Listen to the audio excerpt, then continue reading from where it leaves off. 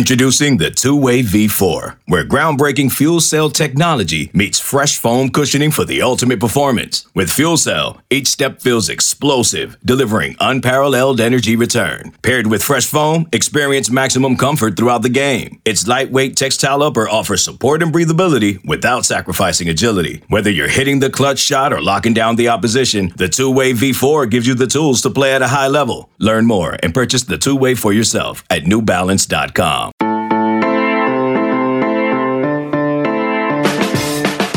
Another college football coach is fired, and Ohio State prepares for some tougher competition after flying past the Big Ten's lower and middle class. Good morning. It is Tuesday, October 26th. You are listening to the College Football Daily. My name is Trey Scott. We're going to be joined in just a second by Patrick Murphy, who covers Ohio State for Bucknuts 24/7, 24/7 Sports' Ohio State site. You've heard him several times here on the College Football Daily. We're talking Ohio State's defensive turnaround, promoted secondary coach Matt Barnes to defensive coordinator de facto, at least, and he's done a nice job. Is he the next Jeff Hafley? Why C.J. Stroud is deserving of a trip to New York for the Heisman Trophy ceremony. Ohio State is just really, really good. I'm not saying they're the best team in college football. I'm not doing that, but I would like to see them play Georgia. That's for certain. And then, of course, we can't let Patrick join the show without asking him about Quinn Ewers. So we're going to get to that in just a second. Not leading straight into it because we have some actual news on the college football front. Texas Tech fired head coach Matt Wells.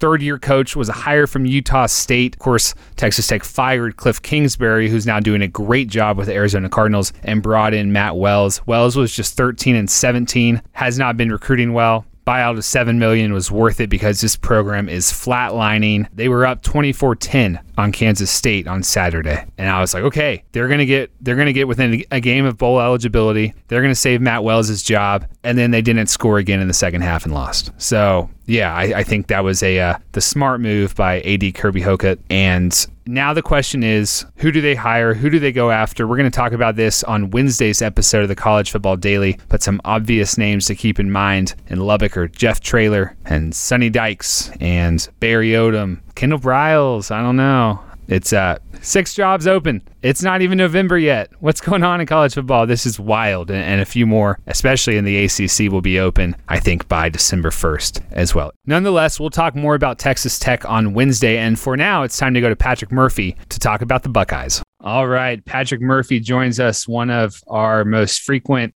recurring guests on the College Football Daily. So, Pat, before we hit record, I was asking you, just kind of taking the temperature, trying to see what most interesting storylines to hit regarding the Buckeyes. And I loved what you said. I'm not going to ask you to repeat it word for word, but you have a pretty good take on the program as it stands right now, and the fact that this is a really good football team, we think, and the conference isn't as good as we thought, and therefore whatever happens in the next 6 weeks, it might kind of be same old for Ohio State as far as not knowing how good they are to the playoff. Right. And I think you hit it spot on there was that. Well, I took what you hit. I hit what you said. Sure. But a couple of weeks ago, we're talking about the Big Ten, and there's all these teams ranked in the top 10. And it looks like this, second half of the season is going to be a grudge match each week. And Ohio State will finally get tested by teams that are, close to them in terms of, talent and whatnot. And these last couple of weeks, then we've kind of seen that fall off. Penn State loses at home to Illinois this past week. Michigan has looked good, but has deficiencies. Michigan State, same thing. Purdue got into the rankings and then lost after beating Iowa. So yeah, all of a sudden it kind of looks like Ohio State, assuming they win these games and gets to the playoff, we still may be asking these same questions about, is Ohio State's defense really that good? Have they improved that much coming out of a Big Ten championship, assuming the Buckeyes make it that far? So yeah, I think the narrative has changed, and people in Columbus are very much waiting to see this team get tested, but just don't know when it's going to happen because, like I said, some of these teams just have disappointed a little bit in terms of what we thought a couple weeks ago. Yeah, and even Nebraska, which is the opponent on November 6th, we thought they were looking spunky, and then they lose to Minnesota, which of course Ohio State has already played. So credit there. And then Iowa, Patrick, we were excited about the Big Ten championship, and now Iowa's probably not all that elite. In that sense, are Ohio State fans disappointed that Penn State lost to Illinois? I think so. I think that, it's always interesting during the games because I think Ohio State fans, you look on Twitter and whatnot, and I think they get excited for these upsets, but it does take some of the luster off of that game next week. Instead of it being a top 10 game, now I think Penn State was 20 in the AP poll this week. So all of a sudden, it's not as big of a game. It's still going to be a good game, I imagine. But it's the same thing with Michigan. Ohio State fans each week, it's fun, I guess, to cheer against Michigan, especially when they're in a dogfight. But obviously, you want that game to be as big as possible at the end of the year. So it's kind of a double-edged sword. But yeah, I think for the most part, people were disappointed that it's not just a one-loss Penn State team coming into Columbus on Saturday night. Going back to week 2, given what we know now about Oregon, and I know it's a different team than it was week 2 in Columbus with CJ Verdell out, but we saw Oregon lose to Stanford. We saw them struggle to beat Cal. The UCLA game, I'm giving the Ducks props. Some people were like, that was a bad win, though. Does that change? I mean, Patrick, it was a bad loss. When you look, and I know things have changed. We're gonna get into the defensive adjustments, but is that every 9 times out of 10 Ohio State wins and Oregon wins once, and that was the one? Was that a fluke? Was that just a totally different team in the second week of September than what we're seeing now? How do you look back on that week now, knowing that Oregon is not some juggernaut?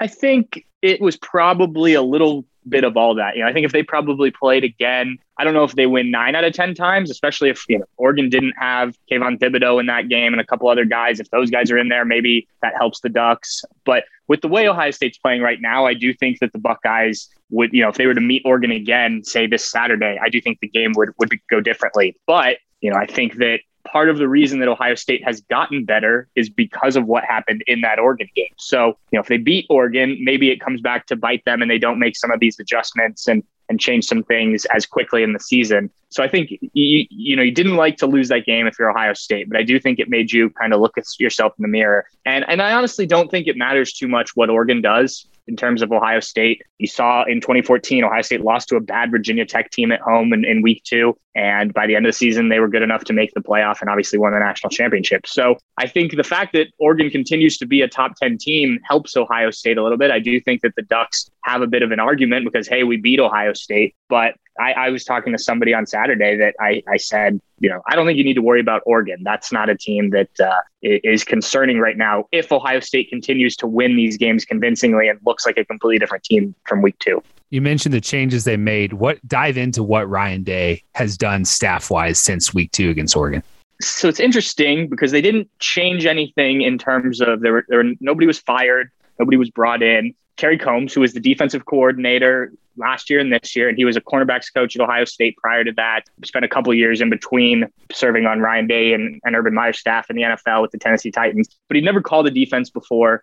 I know people probably saw Ohio State get exposed last year defensively in the national championship game, and even to some degree against Clemson, even though they won that game. So the idea was that the problems defensively were going to be fixed in the offseason, having a normal offseason, and we saw in the first couple of weeks that they weren't. It was a lot of the same story. So Ryan Day made a pretty bold decision. He moved Kerry Combs, or took play calling duties away from Kerry Combs, moved him up to the press box on game day, had Matt Barnes, who was the secondary coach, take over the play calling and kind of running the defense. And it's still very much a collaborative effort. And we've talked to Kerry Combs since then. And, he's been very much a team player through all this. But I know that Matt Barnes is much more of an X's and O's guy. And I think the fact that he's now calling the defense has allowed for Ohio State to make adjustments in game that they weren't able to do against Oregon. And for people that watched that game, you saw Oregon run very similar plays for touchdowns multiple times. And you have to be able to adjust to that. Ohio State wasn't able, and it cost them that day. And I think now what you're seeing, now granted, it's not been against elite offenses, but when teams have started to do things well, it's quickly figured out.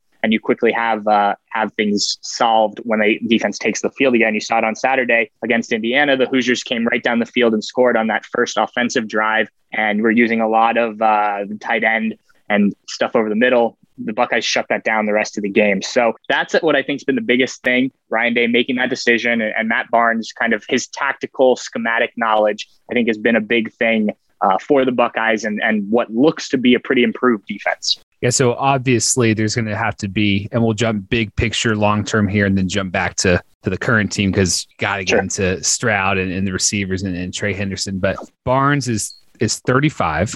in a way, I'm looking at their two resumes, and I can kind of see a little Jeff Hafley in a young guy with obscure beginnings at schools where I don't know they're located and all that stuff. But Hafley had a lot of NFL stuff on his resume, Bucks coach, Browns secondary, the 49ers defensive backs coach. Yeah. Barnes is not, he's younger. He's 7 years younger. He did some work with Michigan, Maryland, and all that stuff. Any chance he's the new DC, or is Ryan Day going to be going shopping for the best $2 million DC he can find? I would not be surprised if that's the move that they'd go with Matt Barnes in the offseason. And if things work out, maybe they keep the titles, and it'll obviously depend what Kerry Combs wants to do, but keep the titles as is. Obviously there's, money attached to having a certain title and whatnot. So that's the whole thing. But I think they're very happy with Matt Barnes. He was a guy that they brought over as the special teams coach from Maryland, where actually he went through a similar situation where he had to take over some calling stuff. So he's done it before. And when they appointed him secondary coach this offseason after the retirement of Greg Madison, I talked to people in the program who were pretty excited about it because of, like I said, that X's and O's knowledge and the way he teaches things. And, maybe it wasn't the most sexy of moves to the outside, but people really liked the move internally. So I think they really like him. And if it keeps working, I don't see a reason that you make much of an adjustment, unless you lose somebody else somewhere. On Ryan Day's side of the ball is specialty offense. Buckeyes are number 3 in passing yards per attempt, number 2 in rushing yards per attempt, best offense in the country. It says here, CJ Stroud's on fire. TreVeyon Henderson is one of the best running backs in the country. You already knew the receiver core was one of the best. It is the best receiving core in the country. One of the best O-lines in the country. Who are you sending to New York, Patrick? Which one of these guys? That's a good question. I think if things continue as they are now, it would probably be CJ Stroud if I had to guess, just because he's the one putting up big numbers, and not that TreVeyon Henderson isn't and these receivers aren't, but there's been so many games since that Oregon loss where Ohio State's gotten ahead big. TreVeyon Henderson twice, I believe, hasn't even played in the second half of games because of the number of receivers. They've rotated, especially when they're up big again. So those guys don't have, numbers that really stand out when compared to some other people. But CJ Stroud's the guy whose numbers, I think, compare favorably with some of the other top quarterbacks in the country. Obviously, he's on a highly ranked team. And I don't know that there's one guy who's really stood out among the top teams in the country as the Heisman favorite. I don't know if anyone's had that Heisman moment yet. So he's probably the guy for me just because he has the biggest numbers. That could change too. If Ohio State gets in games where, they need to run the ball more and TreVeyon Henderson has to get more carry or ends up getting more carries, he could definitely put up numbers the second half of the season that could get him even more into that conversation. But right now, I think with what he's done, he won his 5th Big Ten Freshman of the Week today. CJ Stroud's the guy that I would be most likely would be in New York if one of these Buckeyes goes. Yeah, I know people are going to talk about in the mentions on Twitter here about the teams they've played, Rutgers, Maryland, Indiana, whatever. The end of the day, Stroud's thrown 14 touchdowns and no picks in his last 3 games. It's pretty good. And I think the other thing with Stroud, and maybe our producer Lance can queue up and create a little jingle here for our monthly Quinn Ewers update with you, Patrick, is he's totally shut down any talk of that.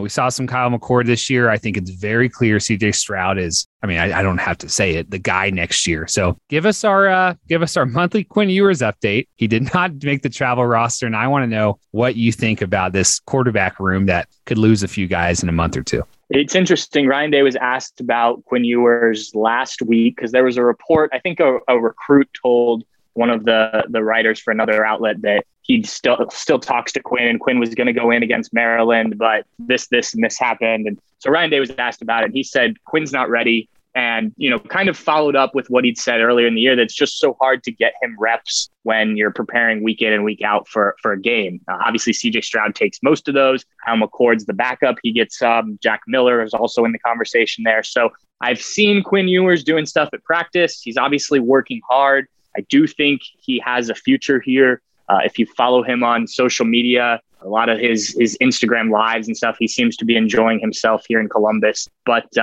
right now, it seems like he's essentially going to redshirt this year And I have to imagine that was a conversation going into the season because he decided to come here so late in the process, reclassify from the 2022 class. But, the kid's certainly talented. I mean, you look at where he was in the rankings and there's a reason for that. Everyone I've talked to about him says he's the future at Ohio State. And so you hope that he has the patience to remain here, but it's certainly going to be interesting. I can't imagine that this quarterback room is going to continue ahead beyond this year with all four of these guys in there. And then it's just a question of which guy decides to make the move first and, kind of what's the fallout from that. Yeah, it would be unrealistic to expect that in this era. Yeah. I don't know if the kombucha company's paying him that money to be a redshirt bench warmer. I mean, look, like Caleb Williams is out there, fifth best Heisman odds right now. Quinn Ewers. Yeah. I mean, I think you would have said this, could have seen it coming when you reclassified, business decision there, but it creates a logjam for Ohio State. And I'm sure if Ryan Day could change one thing about this year, it would be that decision. Patrick Murphy, fun slate for Ohio State coming up. For my purposes, I'm hoping for some close games. I'm sure you are too, but I think we're feeling pretty confident that Ohio State's going to be making the playoff again. It does look that way. And I probably wouldn't have said that, though I did try and temper things a few weeks ago by saying that, look, everything's still available for Ohio State even after the loss to Oregon, but it certainly didn't look like a team that was going to be in a playoff. And credit to what we talked about the way the Buckeyes have turned things around defensively. But yeah, this is going to be fun to watch over these next few weeks. As you mentioned, Ohio State hasn't faced a ton of difficult opposition other than Oregon this year, but you get Penn State coming to Columbus this week. And as much as Penn State didn't look the part these last couple of games, I do think they will be ready for the Buckeyes. It's a night game in the shoe. Penn State generally plays Ohio State tough. Obviously, the most talent for talent since that Oregon game. At Nebraska, always an interesting game. Ohio State's usually done pretty well there. Purdue looked interesting on November 13th for a minute, and then they lose this weekend against Wisconsin. Michigan State, we'll see Michigan State this weekend, which I think will give us a better sense of where the Spartans are. But that's the last game before the big one in Ann Arbor against Michigan. And I think the best case scenario is that Ohio State goes into Ann Arbor, both teams with, Ohio State has one loss, but Michigan's still undefeated and in that top 5 area in the rankings. And then you have a big showdown in what has been still a rivalry game for sure. And this part of the country, people still value that, but there hasn't been one of those big games in a few years between these two where both teams are ranked pretty high and there's a lot on the line. So that would be fun to see, a battle like that between those two teams once again. Absolutely. We need another game of the century. Thanks, man. Absolutely. Thanks to Patrick for joining us. Follow him on Twitter @_Pat_Murphy. Patrick, we can get an easier handle there. I know you're verified, but we could go get an easier one, I think. Our producer is Lance Glenn. Lance, it's time to work on that Quinn Ewers jingle. Get us a monthly, quarterly update or whatever. Maybe we'll start doing weekly Quinn Ewers updates in a few weeks. I'm just saying, we might need to have to. My name's Trey Scott. Enjoy your day. We'll talk to you on Wednesday for the next edition of the College Football Daily.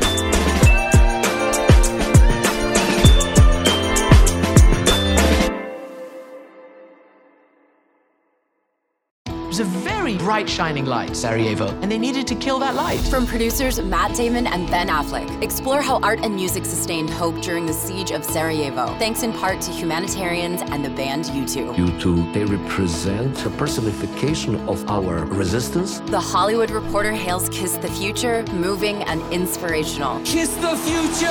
Viva Sarajevo! Kiss the Future, new documentary now streaming exclusively on Paramount+.